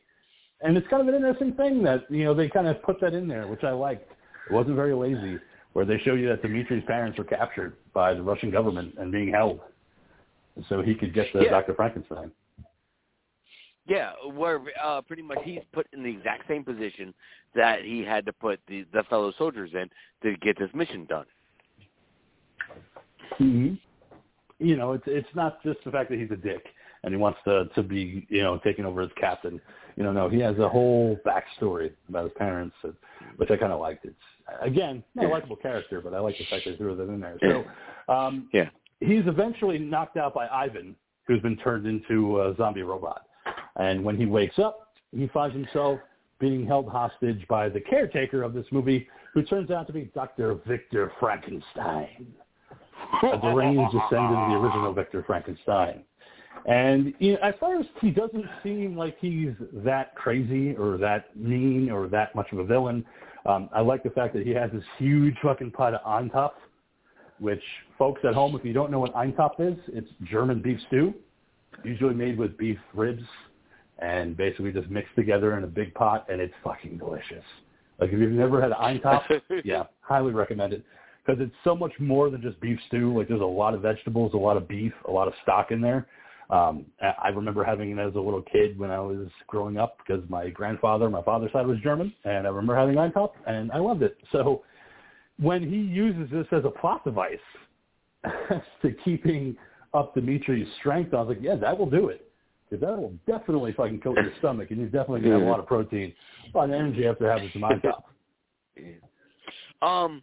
I also liked how while he was up here and examining things and whatnot, you know, we start to, as he's going around checking out stuff, you know, we get to see Dr. Frankenstein's office, and I didn't like the first person point of view stuff until this scene where we're doing the changing of scenes, and it was almost like going to an eye doctor because, you know, you're checking out something, it's fuzzy, and it's click, clear, you know, and and we finally get a break from the entire movie because there's no score, there's no music, there's no nothing. Until we get to Frankenstein's office, and there's a little bit of music playing and stuff like that.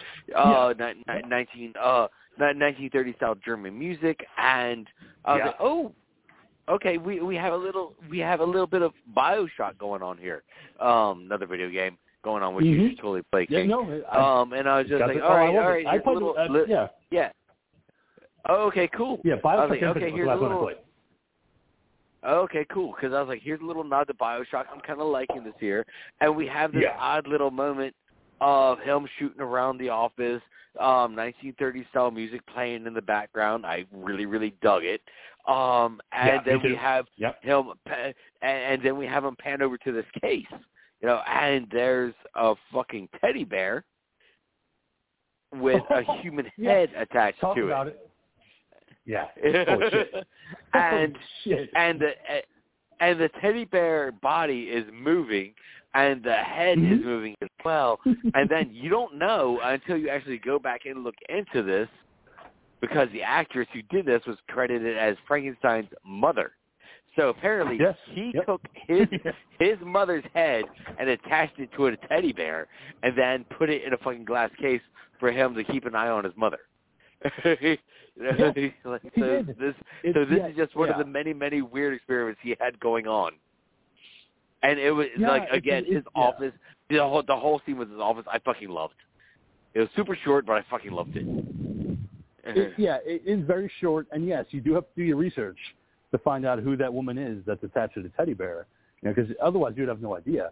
But again, like we said at the top, this is the Dr. Frankenstein that I fucking love. Like, this is what Dr. Frankenstein should be. Like, this is a guy who was working with the German army and said, nah, I'm good.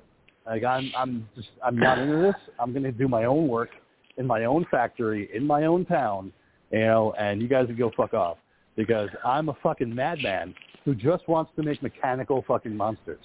Like, I have a generator. I can crank out as many as I want. Like, I don't care. Like, this is Frankenstein as he should be. Again, Colin Clyde did a great job in the 30s Frankenstein, but this one is just, that's who Frankenstein should be. Somebody that's obsessed with just creating. Yeah, agreed. And after we get his strength up, then Frankenstein, goes around and takes him on a tour of the facility. And this is, again, like, now that we're getting to this part of the movie definitely picks up and just goes into comfort zone for me, because it's I'm like, all right, because he's like, welcome to my lab, let's check it out. And it's just creature designs all over the place. It's just creature after creature after creature. They are all obedient to him, listening to him, and we get to see all of these cool fucking monsters that are going on here, and the things that he's creating, and again using and you using the camera to be like, I got distracted by something. You using the camera and going, I want you to record my work now. I want you to sit there and preserve my work. And like you were saying earlier about the generator, he was like, my grandfather, was with the original Dr. Frankenstein. To do things, he had to sit there and wait for a bolt of lightning. And this is where we get to where the king was saying, was like, fuck that shit, I got a generator. And he points at this giant, huge ass metal ball that's got these weird ass spray painted lightning bolts on it, going, obviously, don't touch that, motherfucker. All right. And he walks around with this giant box strapped around his neck, and it's got a red button and a green button. He's like, I can do anything you fucking want. And it brings in one of the soldiers that were part of the Soviet battalion, and they're missing a leg. And then one of the other of his creations goes and brings him a fake leg and hooks it up to him and shit like that. And then he puts the diodes on his head, smacks the generator, big ass electrical charge sound going on, and he's like, oh, look, and now he can fucking walk because I'm a fucking genius. I loved it. It was so just maniacal, but it made sense. I love the reveal of Hans, when he's basically just a big-ass fucking pot now with a Nazi insignia on it and legs, and it's like, blah, blah, blah, blah, blah, blah, blah, blah. Like, that's Hans. And it's like, Hans! And then they go, blah, blah, blah, blah, blah, and just walks away with Dr. Frankenstein, like, that's what became of that kid. I just fucking loved it. I was like, that's my favorite one, other than Propeller Head. Just the fact that there's no use to Hans whatsoever. He's just a fucking pot. And it's just legs. He's his walking toolbox. Because he's a pot, but he's open, right. And he's got a bunch of tools in there. So he's pretty much an assistant that walks around. So, yeah, the Nazi youth also like became this little fucking walking toolbox. Oh, my God. And the fact that and the fact that he wasted no time at all. That's the other thing is, like, he just has so many ideas for so many creatures. He's like, well, what should we do today? Fuck it, let's make Hans into a toolbox. I need a fucking walking toolbox. Come on. That's what we'll do today. Yeah.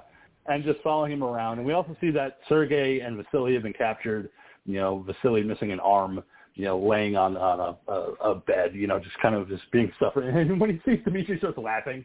There he is. Yeah, there's our captain. What are you going to do now? And he's like, oh, shit, I don't really know what to do right now. I'm just recording at this point. Because at this point in the movie, we discover that the Red Army is approaching. Like, you can hear artillery fire going on in the background. Yes. And Dimitri's like, hey, listen, they are coming, so you need to work with us, the Soviet government. Like, just do something that's going to help us, be the power of the world. And Frankenstein's like, yeah, no. See, I have a better thing in mind. Because I want to end this fucking war. Like, I want to end it all, so we can go back to having peace. So I'm thinking, you know what? Let's take a Soviet and let's take a Nazi and fuse their brains together. Like, that's cool, right? Like, that's going to be fucking awesome. Like, it's going to work. It's going to be great. And this is what's going to be the thing that ends the war.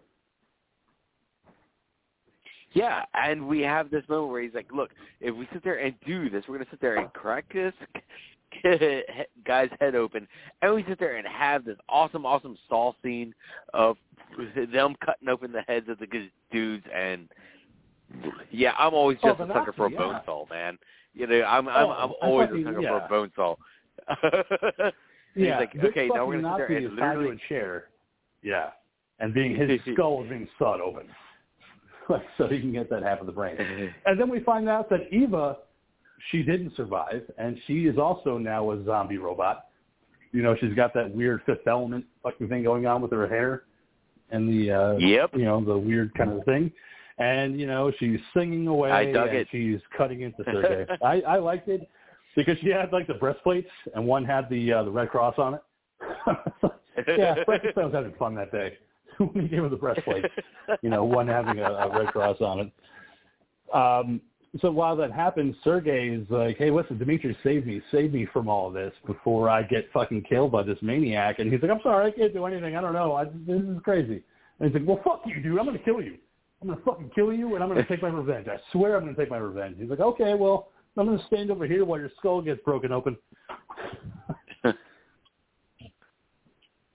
Yeah, and his brain. Meanwhile, while that's going on, they literally take out half his brain, put it with half of a brain in Nazi, so therefore they can see eye to eye, and this will end the war. Is if we can sit there and do this and just mix their brains together. And it's like, okay. I understand what you're saying, and I'm liking what I'm seeing because it was just, again, a nice thing of them just cracking shit open, cutting stuff, and literally it was just them going in and, literally cutting their brains. Frankenstein, just every once in a while, like some shit that, like the actor who did this, again, was just so fucking solid, because anytime like something gooey or something would get stuck on, he would just like kind of flick it away. And he was just like, oh fuck's sake. Yeah. Carl Roden played Dr. Frankenstein in this movie, but when he's putting the brain together and he's like, that worked very good. Okay, I like this. And he's like, oh shit, no, that's extra. And then he's sort of fucking sawing off a piece of brain. He's like, yeah, we don't need that. No, this is very good. It's going to work, and we're going to be okay. Like, no, it's fine now. And then they hook up Sergei to the generator. And he's clearly dead, but he hits that generator and Sergei comes back to life. And I just love that shock to the body of Sergei, where all of a sudden you see his eyes open up and all of a sudden he's like, oh, yep, he's back. And it's like, okay, well, this should work. The two brains being together, they're going to work it out and it's going to be fine. But the Red Army's artillery is starting to shake down the factory. It's starting to crack it open. So Frankenstein decides at the last second, close and audible, we're just going to grab Dimitri and throw him on the fucking table. Like, listen, I got to go. Things are not cool right now. So I'm just going to put you on this table. He's like, well, we had a deal. Like, everything was going to be fine. He's like, yeah, see, the thing is, I don't care about you. I don't.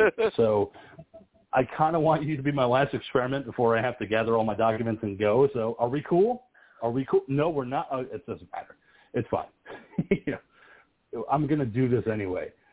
And who comes back but Sasha, who has somehow managed to evade capture the entire fucking movie and kills Dr. Frankenstein. And, of course, Dimitri's like, what? God damn it. Why? No. Wait, you could have just taken him down some other way, you idiot. You fucking idiot. And he's like, sorry, listen, man, I need to take his head.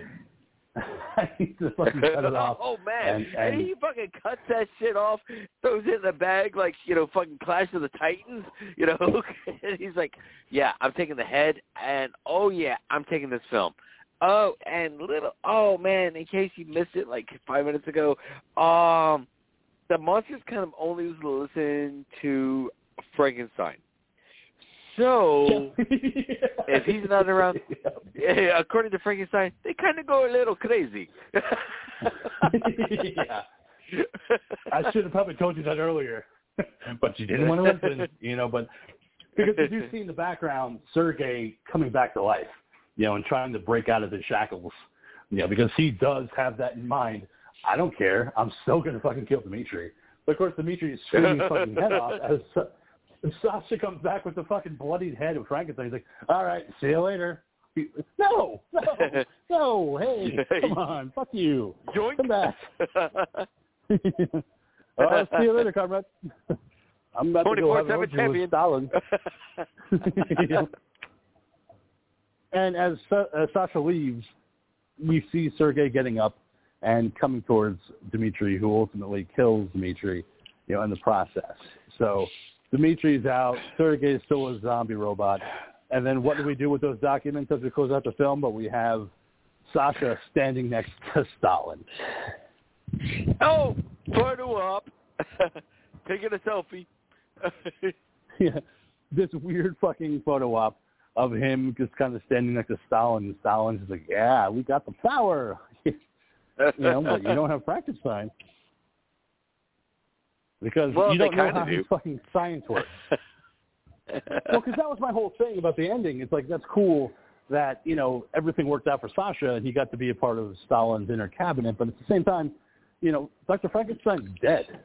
So are you really going to have a guy that knows the science to be able to create a generator to bring people to life as soldiers, as like mechanical soldiers? I don't think so. I don't think they're going to be as smart as Dr. Frankenstein was. Be able to make it work. Yes, but that's also, but also don't forget the little thing about, okay, Frankenstein only has some notes because he made the comment, the rest is all up here. And therefore, you don't necessarily have to reanimate the shit. You just got to find a way to reanimate that fucking head so you can actually get a hold of everything that's in that fucking head. Oh, shit. So you're saying that they'll reanimate his head so it comes back to life so he could basically tell all the secrets to the Red Army so they can create soldiers. Because he said he only took but so many notes. The rest of it is right up there in his head. So that's why Sasha went and took the head, is because that's the hard drive. See, I thought he took the head as proof. Like, I thought he took the head as like, you know what, we met him, and I fucking killed him, and there's the fucking head. There's the guy you've been after. So put it on a pike, do whatever you want with it. I didn't think they were going to think of reanimating it. Wow, that's a good point. See? Yeah, I didn't think that. Yeah. I thought that was a trophy. Honestly, I thought that was a trophy. Like, I thought that was like something Stalin would want in a fucking case. Like, we killed Dr. Frankenstein. You know, we killed him, and now I have his head. No, that's where the shit is, man. You sit there, one of those creatures, you got to sit there and get into that head, and that's how you do it. But do you really think they would know? Like, do you really think they would have the capability to reanimate that head?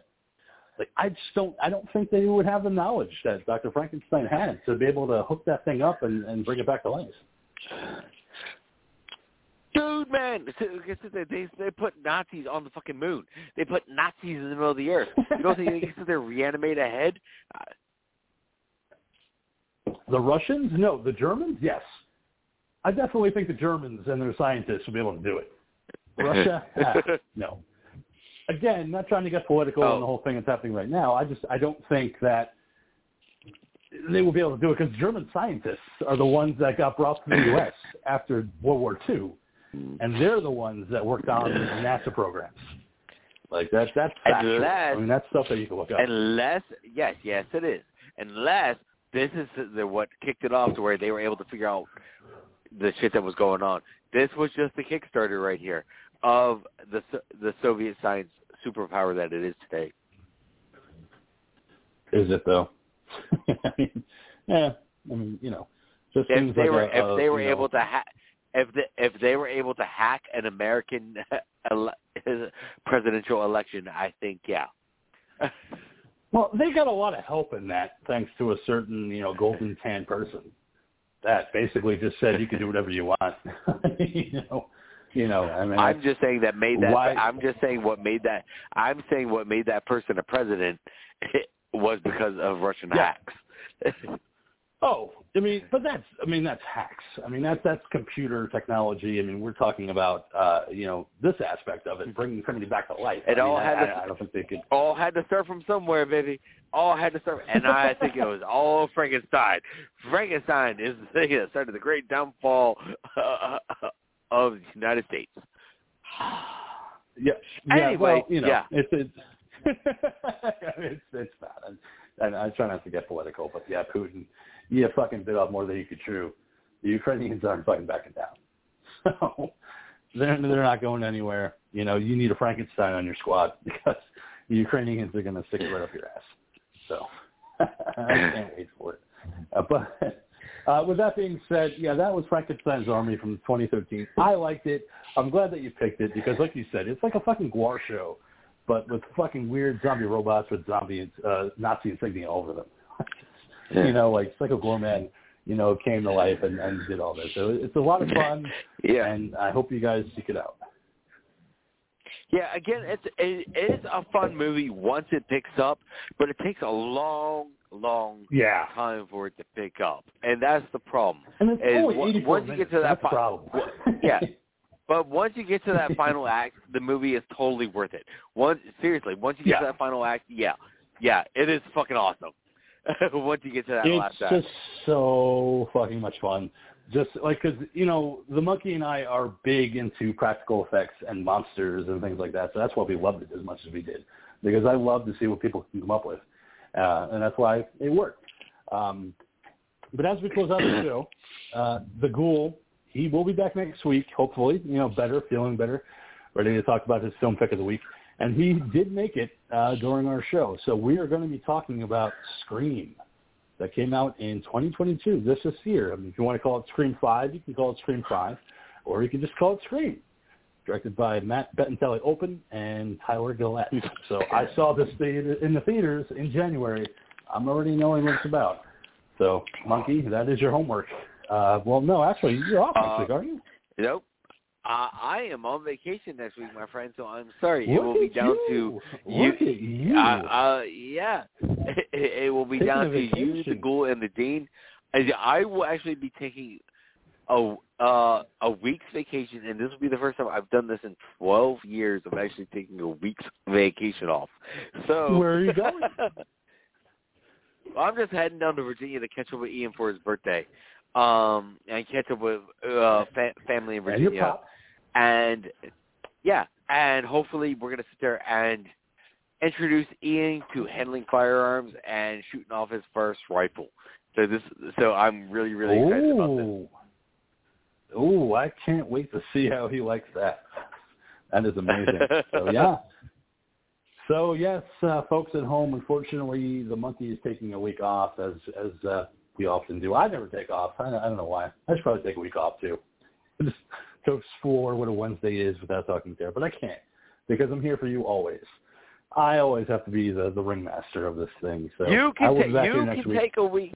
You can take a week off and go visit Romero like you should, and we can handle that week, and then you can come back with a report. I plan on it. I also plan on a couple trips this summer, but it won't take away from Talking Terror. But I will have a vacation planned coming this summer where I plan on going to Pittsburgh. So we'll get a report on that. But, of course, enjoy this much-deserved vacation, Monkey. I know that you deserve it. You work hard. It's time for you to play hard. We will cover everything next week when we talk about Scream from 2022, The Dean and The Devil and I. So why don't you go ahead and sign yourself off as we close out this show. All right, I'm your slightly simian psycho Simeon. Thanks for listening to tonight's episode of Talking Terror and dealing with all of our wonderful, wonderful professionalism that we do along the way. Good night, everybody. Mwah! And, of course, there's technical issues, as always, when you're dealing with a website.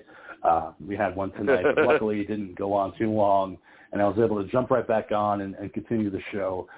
Like I had said, next week we're talking about Scream from 2022 while the monkey goes and shoots guns with his son, which is fucking amazing. I can't wait to see pictures. But, as always, hail Satan, hail Odorous, hail yourselves, keep America strong, watch horror movies, and, of course, it's like we said in the show, not keeping it political, but Ukrainian, we stand with you. Be strong. Fight off Putin and his bitches. Fuck Russia!